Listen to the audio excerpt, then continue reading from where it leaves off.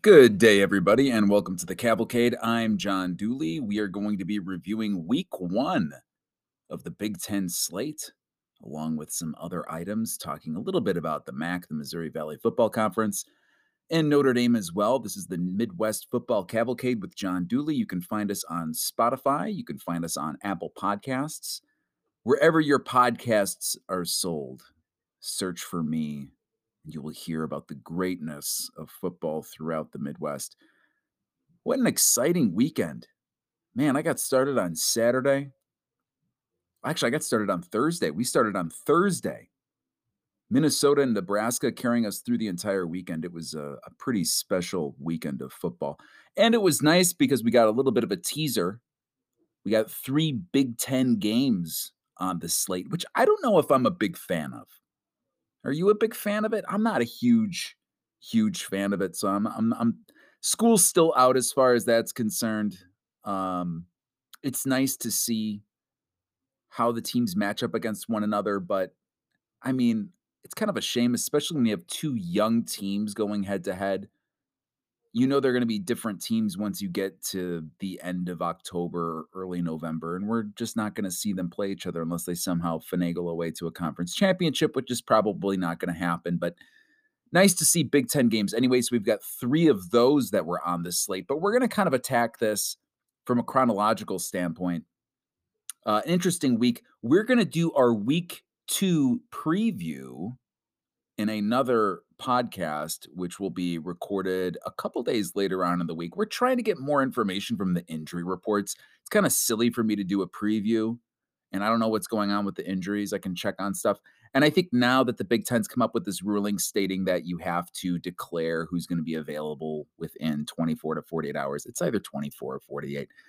I should know which one it is, but they have to declare anyway who's playing and who's not. And I got bum information on the first game we're going to talk about. I told you on this podcast that Anthony Grant wasn't going to play. I lied to you. I'm a liar. I saw that he was suspended, but he was able to play actually in this first game. I thought it was a full game suspension. It was not the case. But that first game that came through on Thursday, Minnesota against Nebraska, and these are 2 teams that we had in our projections and in many of the other projections that you'll see. These are probably 2 teams that are going to finish in the bottom half of the Big Ten West. And there's multiple reasons why. And I think you saw them on display throughout the entire game. And there's a couple of things. We're already running into technical difficulties. I barely got to the start of this podcast, and I'm already running into issues. This is a problem. Hold on. This is the second straight week, by the way, that you're going to hear my chair roll. That's how professional this podcast is. You're going to be able to hear me. Here we go. You're going to hear my chair roll. I'm going to come right over here. Oh, that's great. I pulled a muscle. This is what happens when you get old. Good stuff. Wow. This is amazing. Top of the line stuff that we're talking about right here.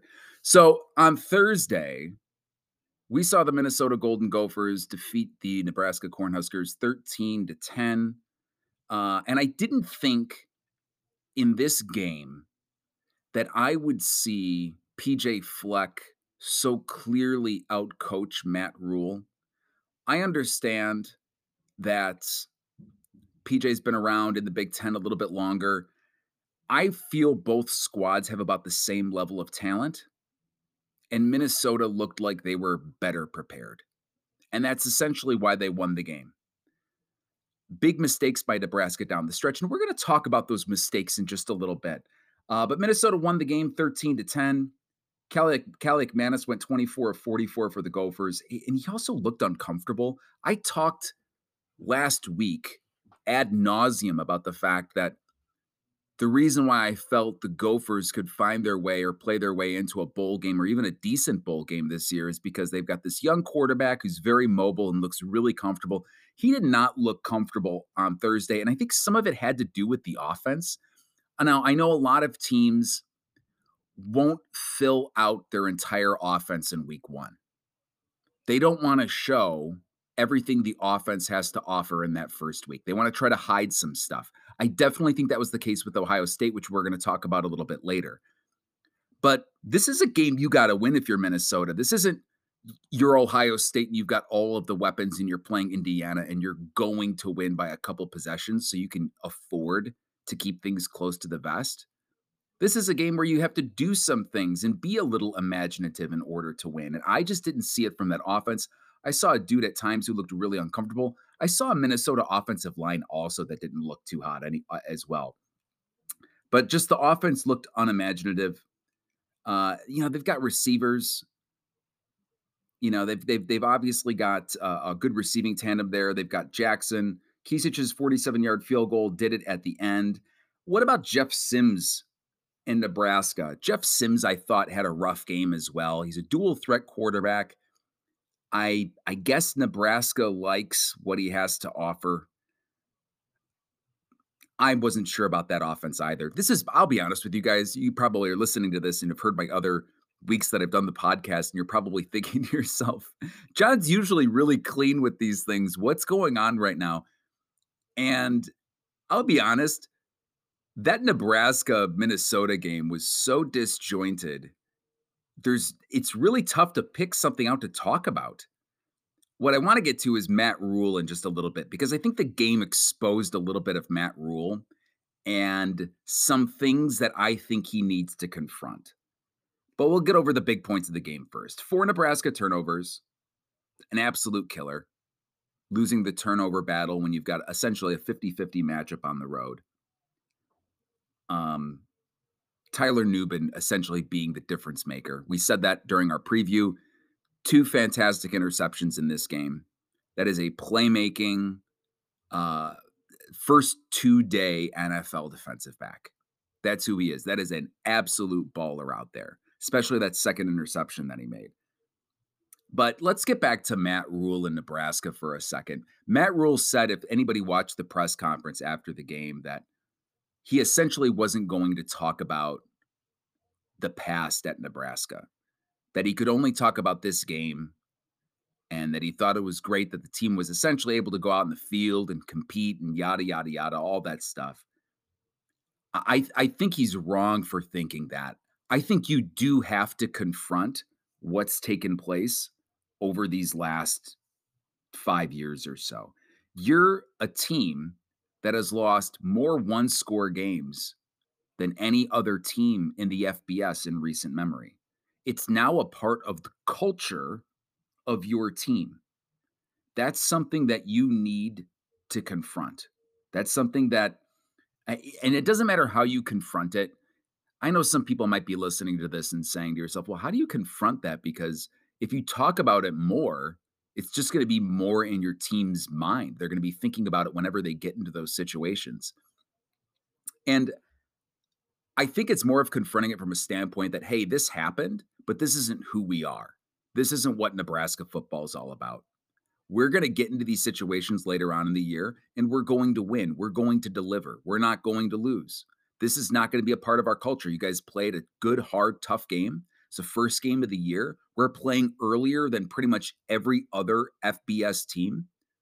You guys put a lot of preparation into this moment. Some things didn't go our way. It wasn't as clean as we wanted it to be. But we're going to set the new standard for what Nebraska football is going to be over these next couple of weeks, and I need you to join me. See? That's not hard. That way, you're talking about the issue, you're confronting it. You know it's in their minds because it is. If you're Matt Rule and you're just going to pretend like this doesn't exist within your team, then that's a problem. Like, that's a serious issue because it does exist. They've been living it for the last couple of years. And when you go to Lincoln to watch a game and the game's close in the fourth quarter, guess what, Maddie? You're going to feel it. You can try to ignore it, pretend that's not what we do under me. You're going to feel it. You will feel it in the energy of that stadium. Things getting tense. When they're getting tense in a game against Georgia Southern, like they did last year, then things are tense all around. So I mentioned this, I feel like I was saying this all last year. Nebraska just has to win a couple close games. You know, they got one last year, but there's got to be more. You have to develop a culture where that's a part of what's taking place, because the more this happens, the more it gets into everybody's head. So I think trying to ignore it or pretending like it didn't happen is just kind of absurd. So, still troubled right now at Nebraska. This week did not rule, as we asked in our week one podcast. And hey, PJ Fleck, with a team that quite honestly, for me, didn't do much. I look at this Minnesota team. I'm not really, um, I don't know.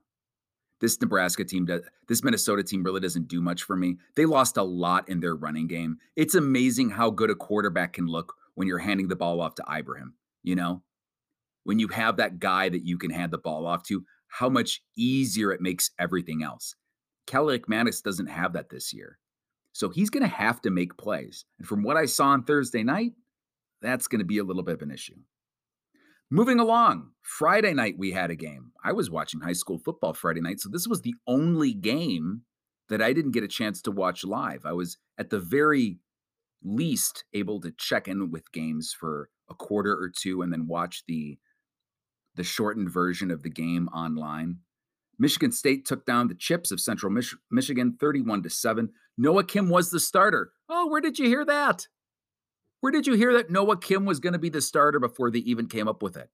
Couldn't have been on this podcast, huh? Well, you did, because I told you. I said I had a little birdie and that I knew things.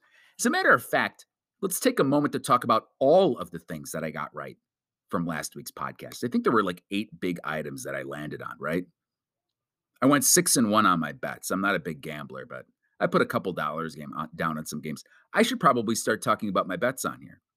But I know the second I do that, the second I talk about my bets on here, you're not going to want to, they're going to go south is what's going to happen. That's how it works. That's how gambling works. You start talking about it, you start showing your money, things go south. So I'm not going to do that. But we said on the podcast, it looked like Noah Kim was going to be the starter. Noah Kim wound up being the starter just a couple minutes before the first snap, as a matter of fact. And Sparty got a 31-7 victory, and Kim looked good.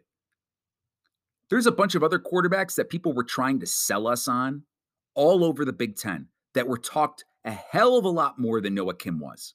I'm looking right at you, Tanner Mordecai. I'm looking right between your eyes.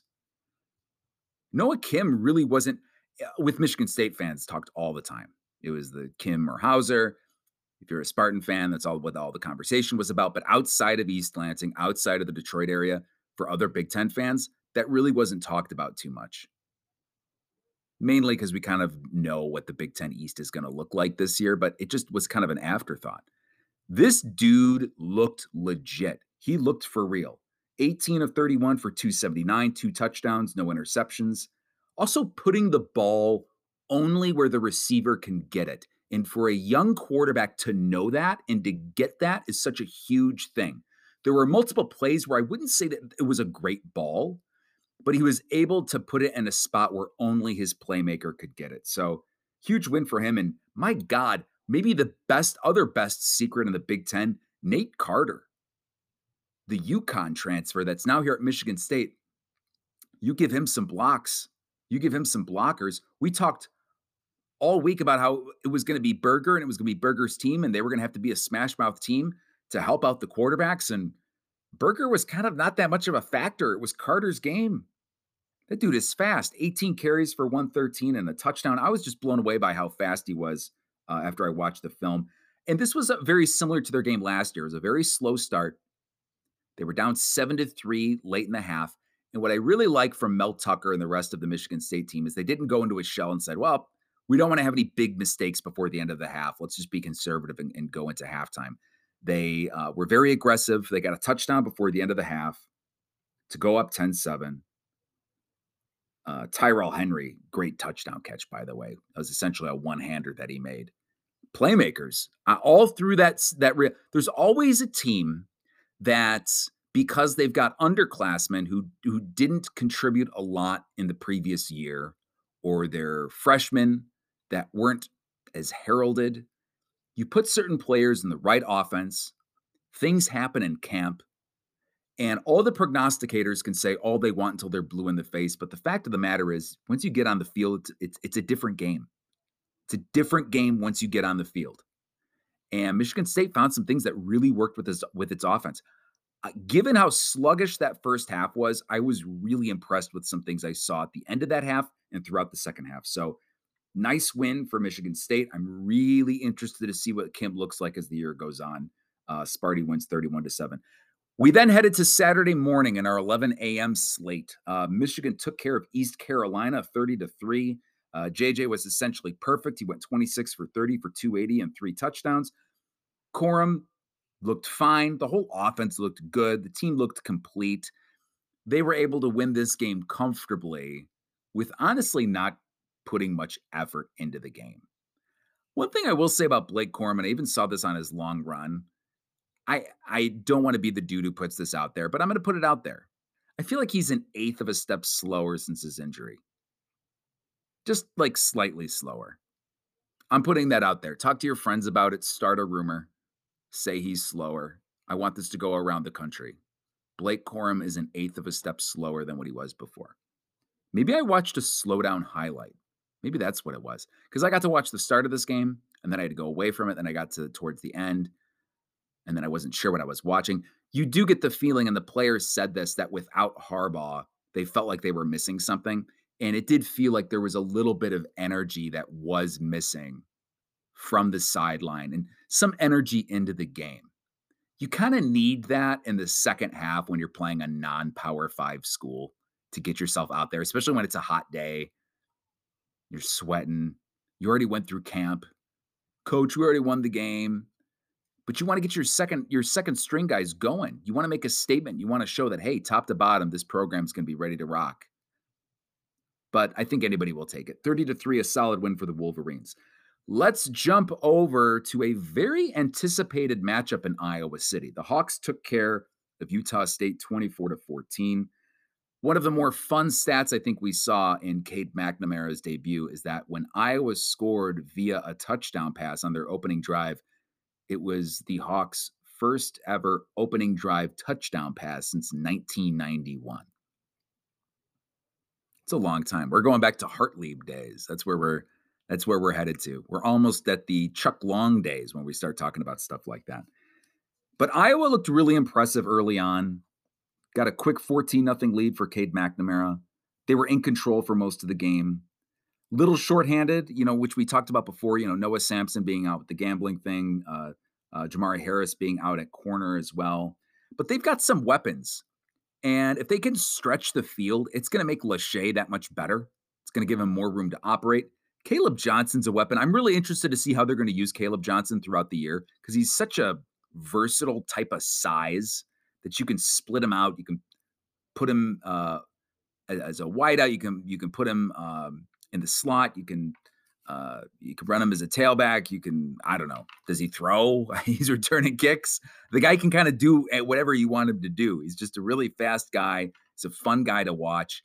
If you're wanting to be innovative and show new things, and it's going to be on Ferentz this year, the Ferentz family, to be more imaginative with their offense, to put points on the board because it's a viable defense. It's always going to be a viable defense at Iowa. They're always going to be competitive. Even in their bad years, their defense was always going to be solid. So a good win for the Hawks, 24-14 there. Not too much to say on those previous two games. I think that's essentially what we thought we were going to see. I also think I thought that we would get a good game between Fresno and Purdue. I think I said that Fresno would cover, but Purdue would win. I think Purdue was favored, by 3.5. But Fresno came away with a 39-35 win, and I don't view this as any indictment on Ryan Walters. This was one of the great defensive minds in all of America who took this job. But you have to understand, most of Walters' recruiting group is going to show up next year.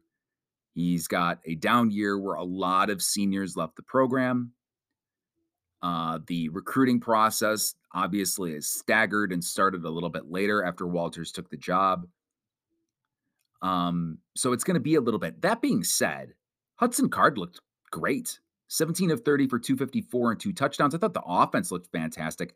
I'm sitting here thinking, like, hey, where's TJ Sheffield? Where's the rest of the offense? And Deion Burks had a coming out party for me. I'd heard about his speed. I just didn't know about his playmaking ability. He was explosive. He was a huge reason that Purdue had this game under control. And I thought at 28-17, they were in pretty good shape. And obviously, it just didn't happen. The big issue with the defense also, Fresno was 11 of 17 on third down. Boilers just couldn't get off the field. And Mikey Keene is a really solid quarterback for Fresno, tore them up. And this is a rough D-back group for Purdue. This is a young defensive backfield core. They're going to struggle against playmaking wide receiver sets, right? When they're playing those top of the line receiver groups, that's going to be an issue. And if we take a look here at Purdue's schedule, there's a couple groups that I think are going to specifically give them a problem. Obviously, Ohio State is going to give them an issue on October 14th. That's probably their biggest one. But I think quarterbacks are going to have their heyday playing up against this Purdue team. So we'll see how it all works out. But it didn't look good with that defense in the first game. Jeff Tedford's a solid coach, does a pretty good job. It looks like he's doing a great job at Fresno. So nice non-conference game to kind of give your team a gauge for where they're at. I expected Purdue to really, really struggle this year just from their lack of returning starters. They're going to struggle. I thought they played a very competitive game. I know that's not good enough for Purdue fans to hear about, but it's going to be good enough, I feel, to keep them competitive throughout the year.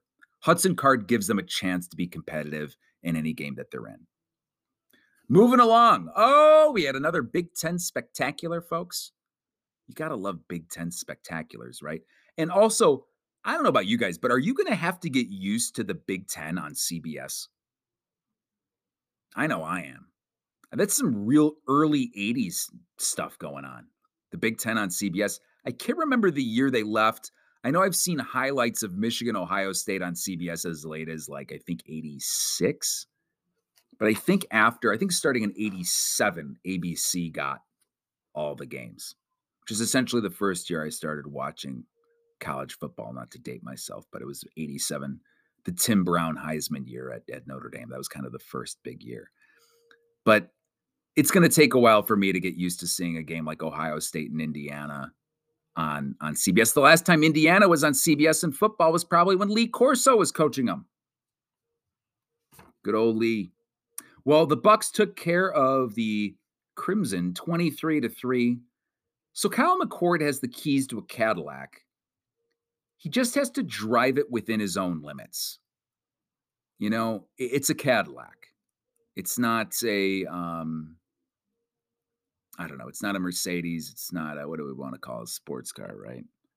You know, this isn't something that you're going to be driving at 200 miles an hour. You have guys who are going to be able to help you coast to move along. You have a very, very, very veteran running back core. You have an NFL-ready receiving core. You don't have to do much. Here's the wild card in all of this. And here's something that I maybe they're talking about it in Columbus. I don't hear it being talked about too much on the Big Ten Network and other places. This offensive line's not that great. It's a problem. The Ohio State offensive line is an issue. They only brought back 2 starters. You're trying to sell me on some guy who started at Louisiana Monroe. Like, oh, we started the full year at ULM. This is Ohio State. You're supposed to have some 5-star guy who's supposed to come in right away and play.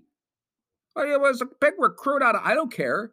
If you're Ohio State, these guys have to be ready to go immediately. Not there. 2 returning starters. And the guys coming in, Indiana penetrated that half that game. Half that game they were in the backfield. That's not good. That's a bad, bad, bad Indiana defense. And they really couldn't do much with it. I know the other side of the argument is, John, they know it's Indiana. They don't want to show a lot. Like we said earlier on in the podcast, they're not going to show their entire hand in this game. The really good teams can punch you in the mouth doing really, really simple stuff. Maybe not necessarily at the NFL level, but they can at the collegiate level. And with Mayan Williams and with Ibuka and with Marvin Harrison and with those weapons, 23 points at Indiana is not good enough. It's just not. So Kyle McCord has to make the simple plays. He's got to be able to make the simple plays. By the way, and I know they said this during the broadcast, but you could have had the game on mute and you would have been able to see this. Aaron Casey, that linebacker in Indiana, fantastic.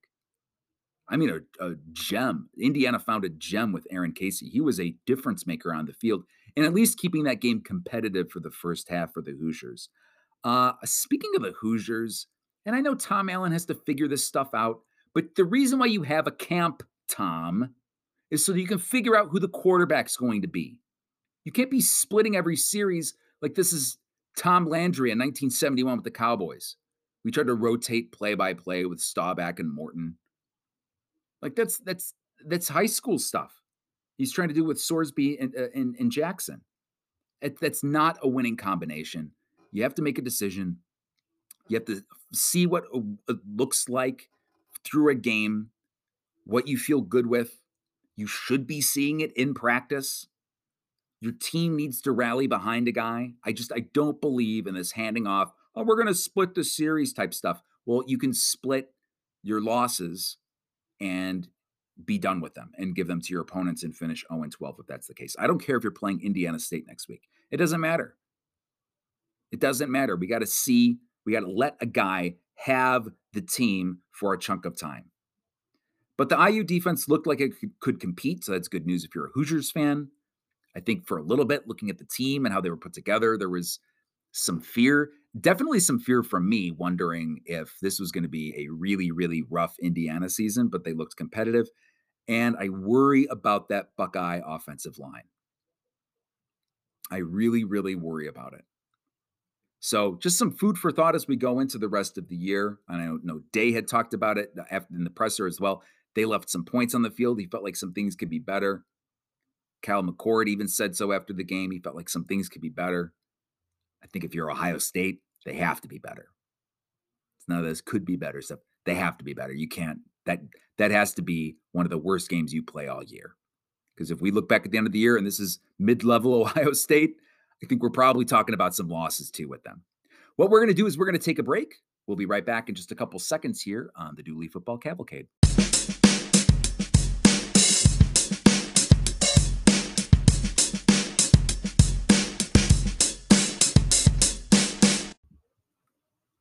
All right, we are back on the Cavalcade with some additional Big Ten football from week one. Wisconsin took care of Buffalo 38-17. If you were watching this game, the start was a little sluggish. A little bit of a sluggish start from the Badgers. It was almost like they tried to force their new offense with Mordecai. And I tell you what, you could see that through him trying to force some balls. And he was lucky he came away with only 2 interceptions in that game because those were awful. That first one was terrible. And I told you, I watched a lot of Mordecai and his games at SMU, and I'm not fully sold on this dude. There are playmakers that are on this team, and his job should be easier given his offensive line and his great running game. But those were some pretty big misses in this game. And that may have been nerves taking this all on, being in front of the big crowd for the first time. I know he played in some big games at SMU, but playing at Camp Randall's a little different. There was a lot of excitement around this one. They got off to a little bit of a sluggish start, but once again, it was the Badger rushing game that made the exclamation point. 314 rushing yards to Buffalo's 122. And that was essentially the difference. Chez Mellusi, Braylon Allen each had 100 yards apiece. It is a pound 'em running game. It looked like the old days. It really did. They got tired on that hot turf. They kept pounding the ball. And you saw Mellusi on that long run, winding throughout the defense. And some of those punishing runs from Braylon Allen, especially in the second half, just taking over that game. Really impressive stuff. That's the offense that people in Wisconsin are used to seeing. That's the offense that I think they'd still like to see. And hopefully that's the rushing offense that makes Tanner Mordecai feel like he doesn't have to make every throw.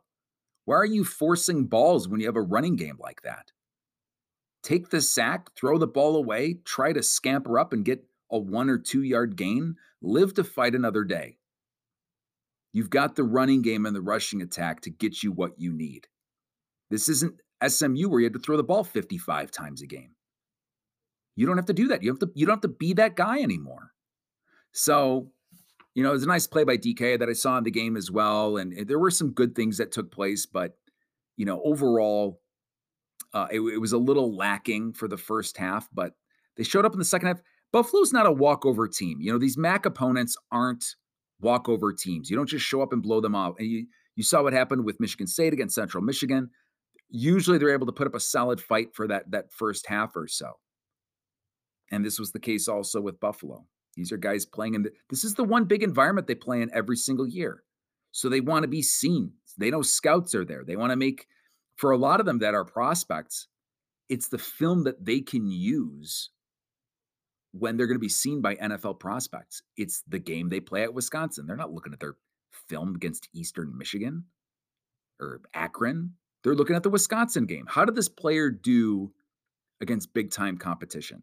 So you better believe they're bringing their A game whenever that takes place. So no matter what happened, great win for Wisconsin and a good first win for Luke Fickell. Moving along and going out east, the Maryland Terrapins took care of Towson 38-6. Tully had a great game, 22 of 33 for 260 and 3 touchdowns. That was mainly in the first half, by the way. They were just chucking the ball all over the field in the first half. Dykes and Jones really controlled the passing game. Really clean game, no turnovers. They were able to get a lot of work in, jumped out to a 21-0 lead. That's the type of game that you want if you're a good team playing an FCS opponent.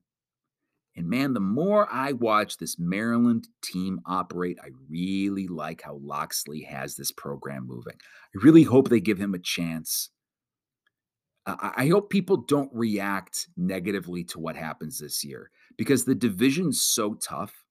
They might wind up having, in my estimation, a really good year at 7-5, and the people in Maryland might think that's underachieving. Oh, I can't believe they did this again. Why didn't they do better? It's because they have 3 elite programs in front of them with 3 really damn good teams, and that's not taking any away from what this Maryland team can be. We saw what they could do a little bit last year. It's going to be a very competitive group. And the one thing I got from the Towson game is they kind of carry themselves with a different vibe than you saw from previous Maryland teams. This group really believes that they're a top-tier team. And they get that from their coach. They get that from the staff. They really get them from a really veteran-based team. They believe that they're going to be able to compete for this crown. So more power to them. I don't think it's going to happen, but I think you can see in games like this when they take care of business early, we're not going to cut Towson any slack. We're going to treat them like we would any other opponent. We're going to go out there. We're going to attack. We're going to get out to a big lead early. It was 21-0 by the end of the first. They were up 28-0 pretty quickly early in the second. They took care of business. They weren't going to run up the score because Locksley went to Towson. I don't think he wanted to do that to them, but still an impressive win for the Terps. Let's get to the night slate. Penn State took care of the Mountaineers of West Virginia, 38-15. Man, oh man, I know I was talking about Noah Kim earlier, but Drew Aller looked really great. He looked fantastic. 21 of 29 for 325 and 3 touchdowns. Very clean on offense. And I think it really helps to have vets like, and I call them vets, if some of them it's only their second year, but Singleton and Allen. They know what to expect. They know the offense. They're comfortable with Aller because Aller got a little bit of time, some reps with that first group last year. And it really helps to have running backs who can catch the ball out of the backfield when you're a young quarterback. When you want to take the pressure off and you know that you've got that 4th or 5th option that's there, that's huge. When you got veteran guys that you can look at in the huddle and know that they're going to be where they need to be, that's big. He doesn't have to carry the whole weight on their shoulders. And Lambert Smith is one of the top playmakers in the Big Ten as well. I feel like he's also flying under the radar because the Ohio State receivers kind of take all the press. But watching him play, throwing on the move, rolling to his right, throwing across his body to the middle of the field, which I know they say don't do. But you want to know who can do that? You want to know who can roll to their right and then throw across their body to the middle of the field? The best quarterbacks can. The really elite ones can. I know they say don't do it, but you want to know who can do it? The great ones. Patrick Mahomes could do that. Brett Favre in his prime could do that. Tom Brady could do that. Back in the day when they were in their primes, they could do that. He had flashes of that in that game.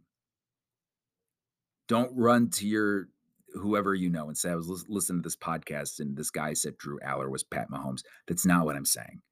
But pretty impressive performance against a West Virginia team that's down. This is not the West Virginia teams that we remembered from years back. But Singleton and Allen, they shared the load, 23 carries for 121 combined and a touchdown. And just a really clean, nice win from Penn State. They look like a team that's interested in making the playoff this year. They look like a team that's they've heard enough of this Ohio State, Michigan talk. They want to be a part of it. Let's move along to another big game. I think this was a sleeper game in the Big Ten. Illinois defeated Toledo 30-28. Toledo projected to win the MAC and gave the Illini all they could handle. Caleb Griffin won it at the buzzer. DeQuan Finn's a real special player for the Rockets. He's a really, really solid player. We're going to be hearing about him throughout the year. He's going to be in a camp somewhere next year. He's a really solid player. Luke Altmaier, and I was surprised to see the numbers at the end of the game on Luke Altmaier because I wasn't overly impressed by his performance. I thought he just looked like a guy. It didn't look like this was like SEC level ball talent from him or, oh, what a quick release or, oh, he went through his progressions. I didn't really feel that from him. It's nice that he can run. That's a plus. That's a huge thing to have that bailout when you have an offensive line that lost a little bit from the previous year. But, I will say that fourth down play was huge. That fourth down play in the fourth quarter that led to the field goal, that's a big-time player making a big-time play in a situation where a lot of old Illinois teams used to wither. So if you're an Illini fan, and I heard this from numerous Illini fans, you take wins any way you can get them. It doesn't matter how you get them. With this particular group, I think after what happened last year, I really believe people will be happy with making another bowl. I know that there's hopes that there should be something more, that we should see something more from this team. But this team doesn't have the same level of talent as the team last year did. They lost NFL talent out of their defensive backfield. They lost their premier running back. They're trying to grab a new quarterback and put him into a new system. I just think it's too much to ask to say, do you think this team can win 8 games? No, I don't. I think it's a huge win if they made a bowl again. I don't think anybody should be ashamed of that. So they're on their way. Their schedule's a little tight at times, but hey, they got the win that they needed to get this week. They take down Toledo 30-28. For Altmaier, it's going to be about not making mistakes. You're losing a lot from the line, so you can't feel pressured. And as long as you control the line of scrimmage, it makes simple plays. He's going to be a guy. I feel like he's going to have to be a little bit better than what I saw, and which is insane because he had a good game. He had a good game. Where did I put down his stats? I had his stats right down here. He had a pretty good game. I mean, he was pretty consistent with what he did. So, I feel good about Illinois. I feel good where they're at. We'll find out a little bit more, obviously, next week when they play Kansas. Now, let's get to the game that I really wanted to talk about. Oh, my God. So, I watched Rutgers Northwestern so that you didn't have to watch Rutgers Northwestern. And I have some thoughts on this game. Rutgers wins 24-7. Let's start with the Rutgers stuff before I go off on the Northwestern thing. Gavin Wimsatt is going to give teams something to prepare for in the Big Ten East. You can't just look at a Rutgers game and say, we got Rutgers this week, but we've got Michigan or Ohio State or Penn State next week. Let's make sure that, we look at those teams because we don't really need to look at Rutgers. With Monangai and with Wimsatt and a lot of the athletes that are on that Rutgers team, and a very physical Rutgers team, by the way. I don't think that this is like last year's team where it's a bye. I think you're going to have to prep for this team. I think if there's one thing you saw from this game is that these players want to play for Greg Schiano. They want to be successful for Schiano. They want to be successful for this program. They have a lot of pride in what they do. And we mentioned before, it's going to take a long, long time to build this ship back up again. But they've got a foundation. They've got a foundation to build off it. Gavin Wimsatt gives you something with a dual threat quarterback like that. It's something that every single team that Rutgers is going to play, they're going to need to prepare for it. I thought he played a great game. Um, that being said, this Northwestern team gave me some severe 1979, 1980, 1981 vibes. And maybe that's not fair because those were Northwestern teams who had players that were not NFL caliber. Those were not Big Ten caliber players on those teams. Maybe it's more of a 1988 Northwestern, like early Austin P. I said Austin P. Francis P. Austin P. played Southern Illinois last week. Francis P. Um, uh, with the old Rick Venturi days in the late 70s. It's not, I don't think, it's not just a lack of talent, it's a lack of leadership. And this comes directly from the athletic director. This comes directly from the athletic director and how he handled everything that happened there. These guys don't have a chance. They do not have a chance to compete this year. And that's 100% on their athletic director. In waiting as long as he did to make decisions, in wanting to keep guys from the old regime, they had an opportunity to start from scratch. They could have started from scratch and started to build the program from ground zero. They chose not to do it. They hired from within again. And I think with everything that was surrounding the team and the lack of support that's around the team, I think you saw that on the field. That team got down. I'm really surprised that game did not get out of hand. And you have to give it to the Northwestern defense for trying to play that last half because Ben Bryant looked like he wanted to be somewhere else. He looked like he did not want to be in Piscataway, New Jersey. He looked like he would have easily accepted a plane ride out and maybe heading back to Cincinnati. He did not look interested at all in playing that game. That was an extremely unimaginative offense. Oh, here were the words that I used: unimaginative, sluggish, depressing. It was depressing to watch, uninspired. You can be so many different things as a football team, but if I watch you and you look to me like you quit, it doesn't matter if you think you quit or not. It's already over. It's already done. If I think that you quit, that's a problem. That's a problem. I can't look at you and think that you quit because then I own you. If I'm on the other side of the ball, you're toast. You're done. And you saw that throughout the entire Northwestern team. They looked beaten in the second quarter. You're playing Rutgers. You're not playing the flipping 85 Bears. It's like, 17-0. We're done now. Peyton's going to run the ball 30 more times. No, it's Rutgers. Get your head back on straight. Play the rest of the game. That means a lot of things to me. A lack of leadership, lack of senior leadership, and a disconnect right now in the program. And if something goes awry in these next couple of weeks, the wheels could completely come off this thing. I'm trying to not be over dramatic. I'm just trying to prepare you, the listener, for what could take place at Northwestern. This thing could get ugly, bad, to the point where it'll be very tough for this program to recover within a year or two. We're talking it's going to be tough for the program to recover for at least 5 to 6 years. And I think I'm being kind, actually, because this is not USC. This is not Ohio State. When you have that Vanderbilt / Stanford level of academic prowess at your school, and the university looks at you like you're a burden, you earned all those friends over the last 30 years. You earned them. Gary Barnett worked day and night to build those. And give credit where credit was due. It goes back to Dennis Green, actually. Dennis Green's really the guy who got the university interested in football again. But the guy who really got them to understand that just being interested wasn't enough. They had to be interested in big-time football. That was really Gary Barnett. And They built this and built it and built it, and Fitz was a part of building it and building it and building it. And this whole house is on it feels like it's teetering to the point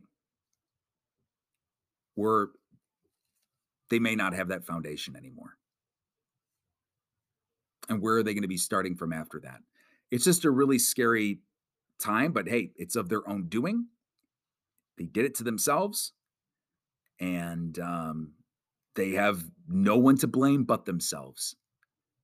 And they are entering a very, very scary situation. You built all of these new facilities with all of this money. You're about to invest in this brand new stadium complex that's going to change what Northwestern's looked like.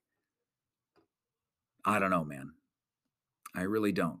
You start losing games, a lot of people, a lot of those alumni are going to start asking, why are we giving this money for this? Why are we giving the money for a program that obviously doesn't care about the university, doesn't care about their players, doesn't care about winning? They're not winning. Why are we giving our money for this? I'd rather my money go to X or to Y or to Z, something that our university is known for. I'm getting ahead of myself. I know I'm getting years and years past all this, and you might think I'm being over dramatic. I don't think I am. I don't think I am. Someone at Northwestern. So I think the issue here is that there's people at Northwestern who think that they stood up and they did the right thing. What the real issue is that they haven't done enough. They have not done enough yet. There's a lot more work to be done. This isn't just we did this. We'll wipe our hands. We're good. We're good to go. That's not what the situation is. There's a lot more work that needs to be done. We're going to take a little bit of a break, and then when we come back, we're going to highlight the MAC and the Missouri Valley Football Conference here in just a moment on the Cavalcade.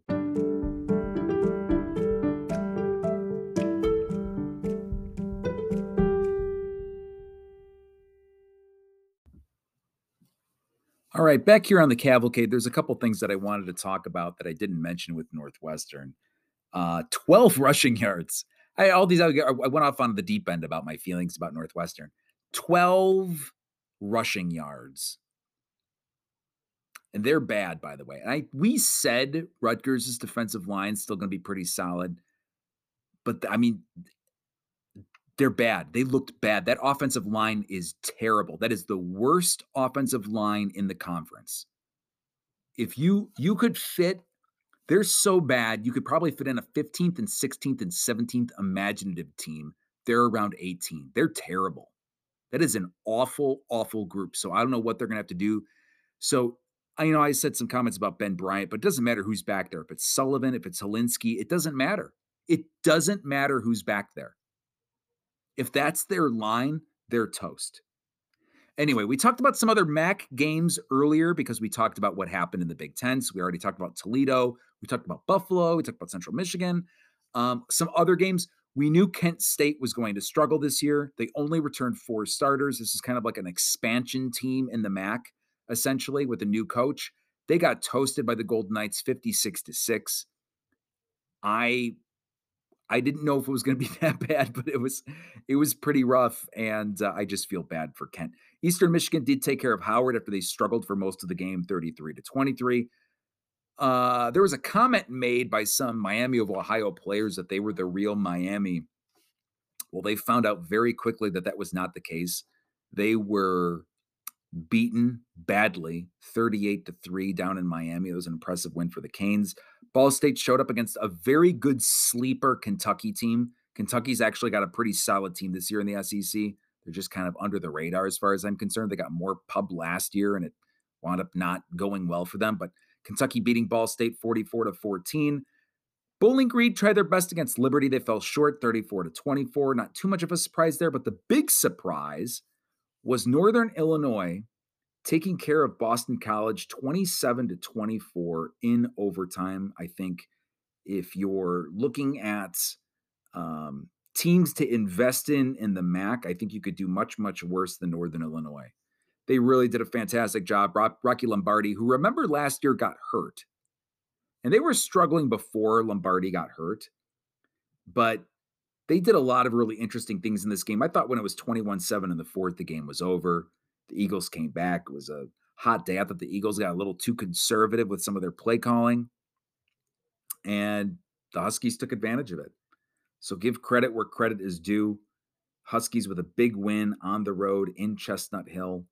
We mentioned before at the start of the year, they have a big time offensive line. Northern Illinois has like a Big Ten level offensive line. They were rated in some publications as being a top 25 offensive line. It's really going to help out Rocky. Justin Lynch is a very versatile type player for them as well. He's a nice little wild card for them to have, but they did a pretty good job running the football, did a good job controlling the ball. And I know it's not, Boston College has got, Boston College is having a little bit of an off year in the ACC. They also kind of shot themselves in the foot. They had 10 penalties for 93 yards. So not the best day for them, but still a good win for Northern to beat a Power 5 opponent on the road, 27-24. They'll be hosting the Salukis this week. The Bobcats took care of LIU 27-10 to get that bad taste out of their mouth from their opening loss. And how about Akron, who played Temple really tough out in Philly? This was an Akron team that was one of the worst teams in college football last year. They returned a good portion of their team, and they were competitive for the majority of this game. I know this Temple team isn't a world beater team, but that's a really good sign if you're a Zips fan. Temple defeated them 24-21. We now move over to the Missouri Valley Football Conference. Indiana State got shut out by Eastern Illinois 27-0. This is an EIU program that's really, really struggled over the last couple of years. And for them to have a showing like this and get a shutout against a Valley opponent, that's a really good sign for their program. Indiana State was missing their quarterback. I think the trees are going to be better than what they showed in this game, but still an impressive win for Eastern Illinois. Youngstown took care of Valpo 52-10. The Penguins, pretty good job, pretty good team, trying to rebuild what that team had before. They believe that they can compete kind of in the middle tier of that valley. So that's a good statement win for them over the non-scholarship Valpo. I still want to call them the Crusaders. I'm sorry. Mizzou took care of South Dakota 35-10. That was expected. South Dakota did hang with them for a little bit. South Dakota State could have been much more mean to Western Oregon. They weren't. They just won 45-7.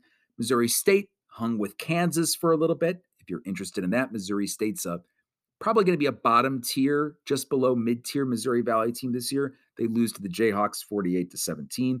Illinois State with an impressive 41-0 win over Dayton. That was good for them. I think they really needed that to kind of get some positivity flowing again. They've had some ups and downs over these last couple of years.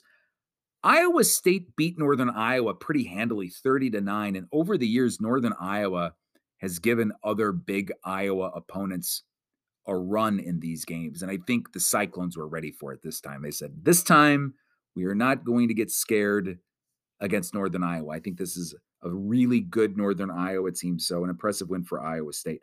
North Dakota State took care of Eastern Washington 35-10. Eastern Washington's usually a pretty good team, even though they struggled last year. North Dakota defeated non-scholarship Drake 55-7. That was kind of expected. Southern Illinois with a pretty impressive performance with their offense. They beat the Austin Peay Governors 49-23. Nick Baker's back for his 17th year as quarterback at SIU. They've got a good offense. They've got some playmakers on defense, but they're really going to have their challenge this week when they go to DeKalb.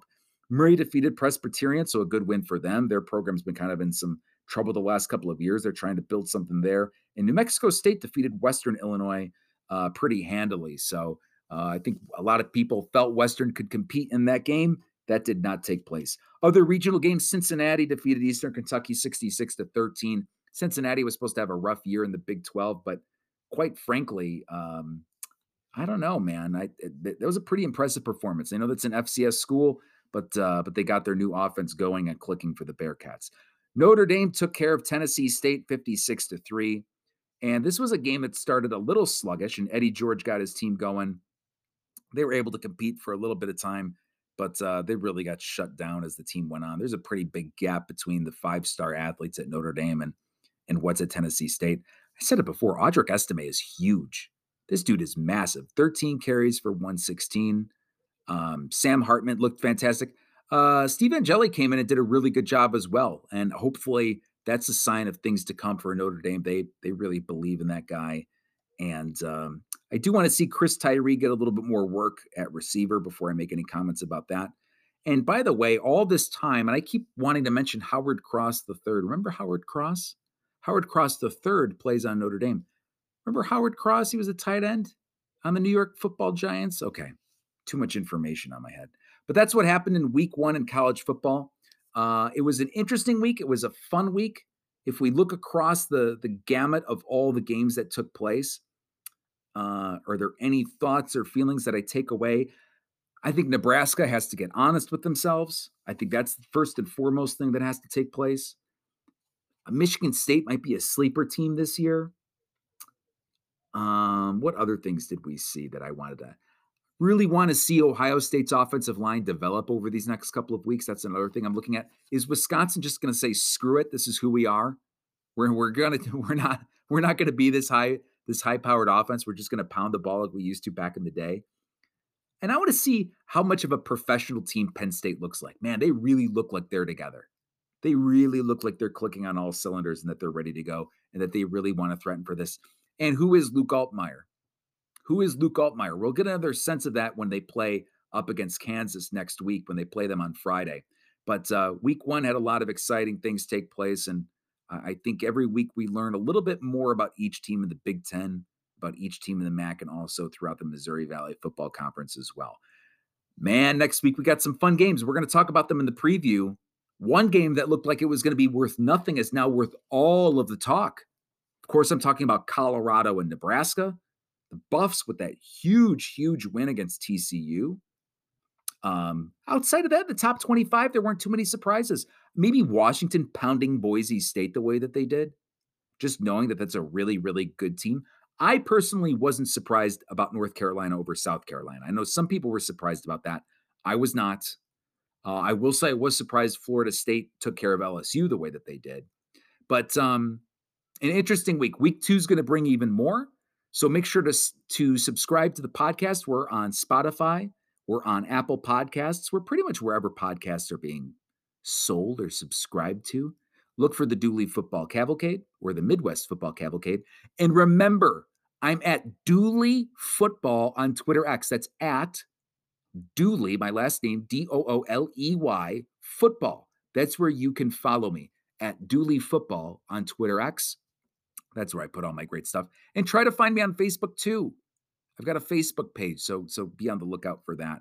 I'll make sure that you're listening, and we'll put links to podcasts on there as well. Hope you guys have a great week. I'll be talking with you soon. Look out for the preview podcast at some point. Try to get that released late Wednesday. I'll talk to you guys later. Have a good week and happy football.